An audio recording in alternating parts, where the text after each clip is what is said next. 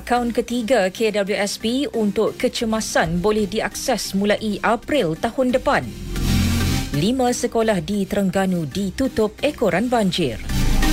Assalamualaikum, salam Malaysia Madani. Saya Siti Nurdiati Zaidi dalam Utama 1 Tengah Hari.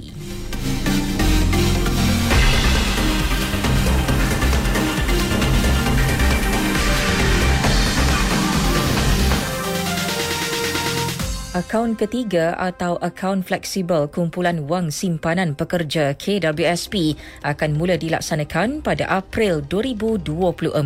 Timbalan Menteri Kewangan 1 Datuk Seri Ahmad Maslan memaklumkan pada Februari 2024 akan diumumkan dividen bagi akaun KWSP dan selepas itu Kementerian Kewangan akan mengumumkan kaedah lebih terperinci mengenai akaun fleksibel yang juga akaun ketiga. Menurutnya, organisasi yang berkaitan boleh memberikan pandangan mengenai akaun fleksibel berkenaan. Mereka boleh menulis kepada Kementerian Kewangan dan KWSP. Akaun ketiga akan dilaksanakan namun perlu ada kaedah tertentu dibuat supaya ia tidak terlalu menjejaskan pendapatan rakyat dan hanya boleh dikeluarkan pada waktu kecemasan. Mengenai maksud kecemasan itu akan diperincikan kemudian. Beralih ke keadaan banjir di dua negeri iaitu Terengganu dan Perak. Kuala Terengganu dan Kuala Nerus menjadi daerah terawal di Terengganu yang dilanda banjir pada musim monsun timur laut kali ini. 3 pusat pemindahan sementara PPS dibuka setakat ini. Perkembangan itu dimaklumkan Sekretariat Jawatankuasa Pengurusan Bencana Negeri dalam satu kenyataan. Setakat pukul 12 tengah hari tadi, 124 orang dipindahkan ke PPS di Dewan Serbaguna Tok Jembal Kuala Nerus yang dibuka seawal 4 pagi, manakala 25 penduduk ditempatkan di Dewan Flat Batin Perdana. Jumlah mangsa dijangka terus meningkat dan lebih banyak PPS akan dibuka memandangkan hujan masih berterusan dan proses pemindahan mangsa sedang dijalankan. Di Kuala Terengganu, 35 penduduk ditempatkan di PPS SK Cendering. Sementara itu, 5 sekolah terpaksa ditutup setakat 12 tengah hari tadi susulan hujan lebat berterusan sejak awal pagi. Timbalan Pengarah Sektor Pengurusan Sekolah Jabatan Pendidikan Negeri Terengganu, Azman Osman berkata kelima-lima buah sekolah berkenaan dalam daerah Kuala Terengganu, Marang dan Besut. Sekolah tersebut ialah SK Seri Budiman, SK Losong dan SK Tok Dir di Kuala Terengganu.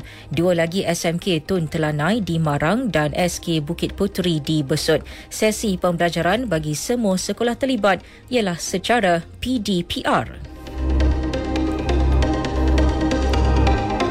Dalam pada itu, Universiti Malaysia Terengganu UMT mengaktifkan bilik gerakan bencana bagi memberi maklumat terkini serta bantuan kepada pelajar dan kaki tangan di dalam kampus dan kawasan sekitar yang terjejas banjir. Naib Chancelornya Profesor Datuk Dr. Mazlan Abdul Ghaffar berkata bilik gerakan itu dikendalikan Pejabat Hal Ehwal Pelajar dan Alumni serta Pejabat Keselamatan. Turut disediakan talian penting yang beroperasi 24 jam. Selain itu, UMT turut membuka PPS di Dewan Pusat Sukan bagi menempatkan pelajar terjejas. Setakat pagi tadi, 20 pelajar telah berpindah ke PPS berkenaan. Di Perak, hanya 2 PPS di daerah Kerian masih dibuka setakat pukul 9.30 pagi tadi, melibatkan PPS SK Cangkat Lobak dan PPS SK Alur Pongso. Kedua-dua PPS itu menempatkan 75 orang daripada 22 keluarga. Demikian menurut laman web info bencana JKM. Sementara itu, Jabatan Kerja Raya Perak memaklumkan di Kerian laluan FT 147 Jalan Selama ditutup kepada semua kenderaan selepas kawasan itu dinaiki air.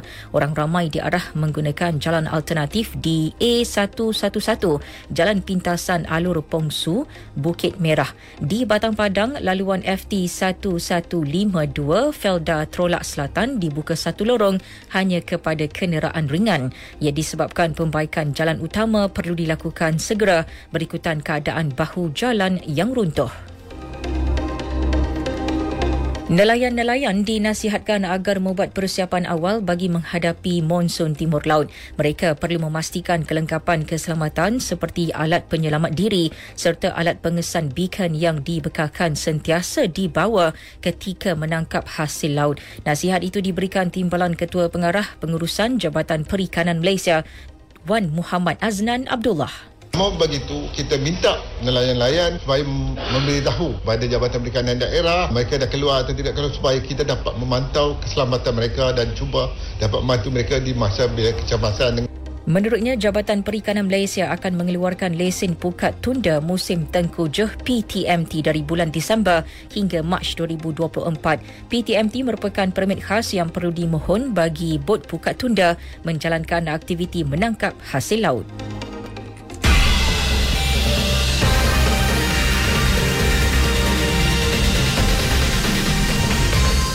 Berita seterusnya, Pusat Memudah Cara Pelaburan Malaysia atau Invest Malaysia Facilitation Centre IMFC diwujudkan.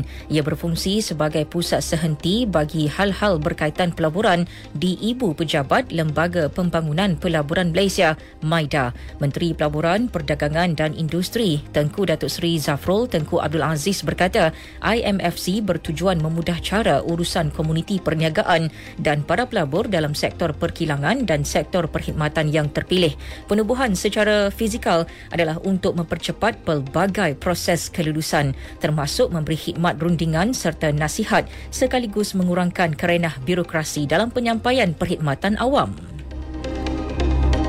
Kurang sebulan, perkhidmatan modul My Minda diperkenalkan pada 21 Oktober lepas menerusi aplikasi My Sejahtera. Sebanyak 17,300 saringan mental direkodkan setakat 15 November lepas. Perkembangan itu dimaklumkan Menteri Kesihatan Dr. Zaliha Mustafa di Dewan Rakyat. Daripada jumlah itu, 23% atau hampir 4,000 saringan mempunyai risiko kemurungan, manakala 15% atau lebih 2,500 saringan didapati memiliki risiko keresahan.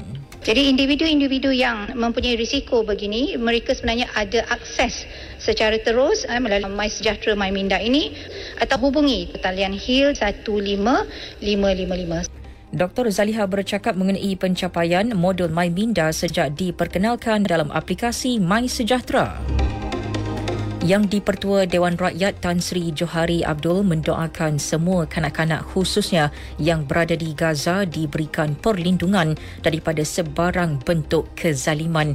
Ucapan berkenaan diberikan bersempena sambutan Hari Kanak-Kanak Sedunia hari ini. Menurut beliau, sehingga kini lebih 700,000 kanak-kanak di Gaza kehilangan tempat tinggal dan lebih 4,600 orang telah kehilangan nyawa. Hampir 9,000 lagi cedera. Justru saya mengingatkan masyarakat seluruhnya agar sentiasa menjalankan tanggungjawab dalam memastikan bahawa mereka dapat membesar bebas daripada diskriminasi, keganasan, eksploitasi dalam suasana yang selamat dan sejahtera. Kini warga dunia begitu terkesan dengan konflik Palestin-Israel yang semakin meruncing. Tan Sri Johari Abdul. Susulan pemindahan 31 bayi pramatang di Hospital Al-Shifa di Gaza ke sebuah hospital di Rafah City di selatan Gaza semalam sebelum membawa mereka memasuki Mesir. Menurut kenyataan tabung kanak-kanak Pertubuhan Bangsa Bersatu UNICEF, kesihatan keadaan bayi yang baharu lahir itu semakin merosot dan berdepan risiko kematian, dengan 11 daripadanya berada dalam keadaan kritikal. Terdahulu, Persatuan Bulan Sabit Merah Palestin memaklumkan pemindahan bayi tersebut dilakukan dengan penyelarasan agensi bawah Pertubuhan Bangsa Bersatu serta Pertubuhan Kesihatan Sedunia WHO. Ketua Pengarah Hospital di Gaza, Muhammad Zakut, memaklumkan kesemua bayi itu berdepan jangkitan serius kerana kekurangan bekalan perubatan. 11 orang maut dan 3 yang lain cedera dalam kejadian sebuah kereta api merempuh bas mini di daerah Lumajang, wilayah Jawa Timur, Indonesia malam tadi. Perkara itu disahkan Ketua Pejabat Mencari dan Menyelamat Jawa Timur, Muhammad Haryadi. Tambahnya, nahas berlaku ketika bas mini itu melintasi persimpangan kereta api tanpa penghadang sebelum sebuah kereta api merempuh bas berkenaan. Insiden berlaku di Kampung Ranu Pakis pada 7.53 malam waktu tempatan. Disampaikan tajuk utama sekali lagi. Akaun ketiga KWSP untuk kecemasan boleh diakses mulai April tahun depan. 5 sekolah di Terengganu ditutup ekoran banjir. Sekian berita yang disunting oleh Nik Hafizul Baharudin dari Pusat Berita RTM. Dari sungai hingga segara, Palestin pasti merdeka. Assalamualaikum.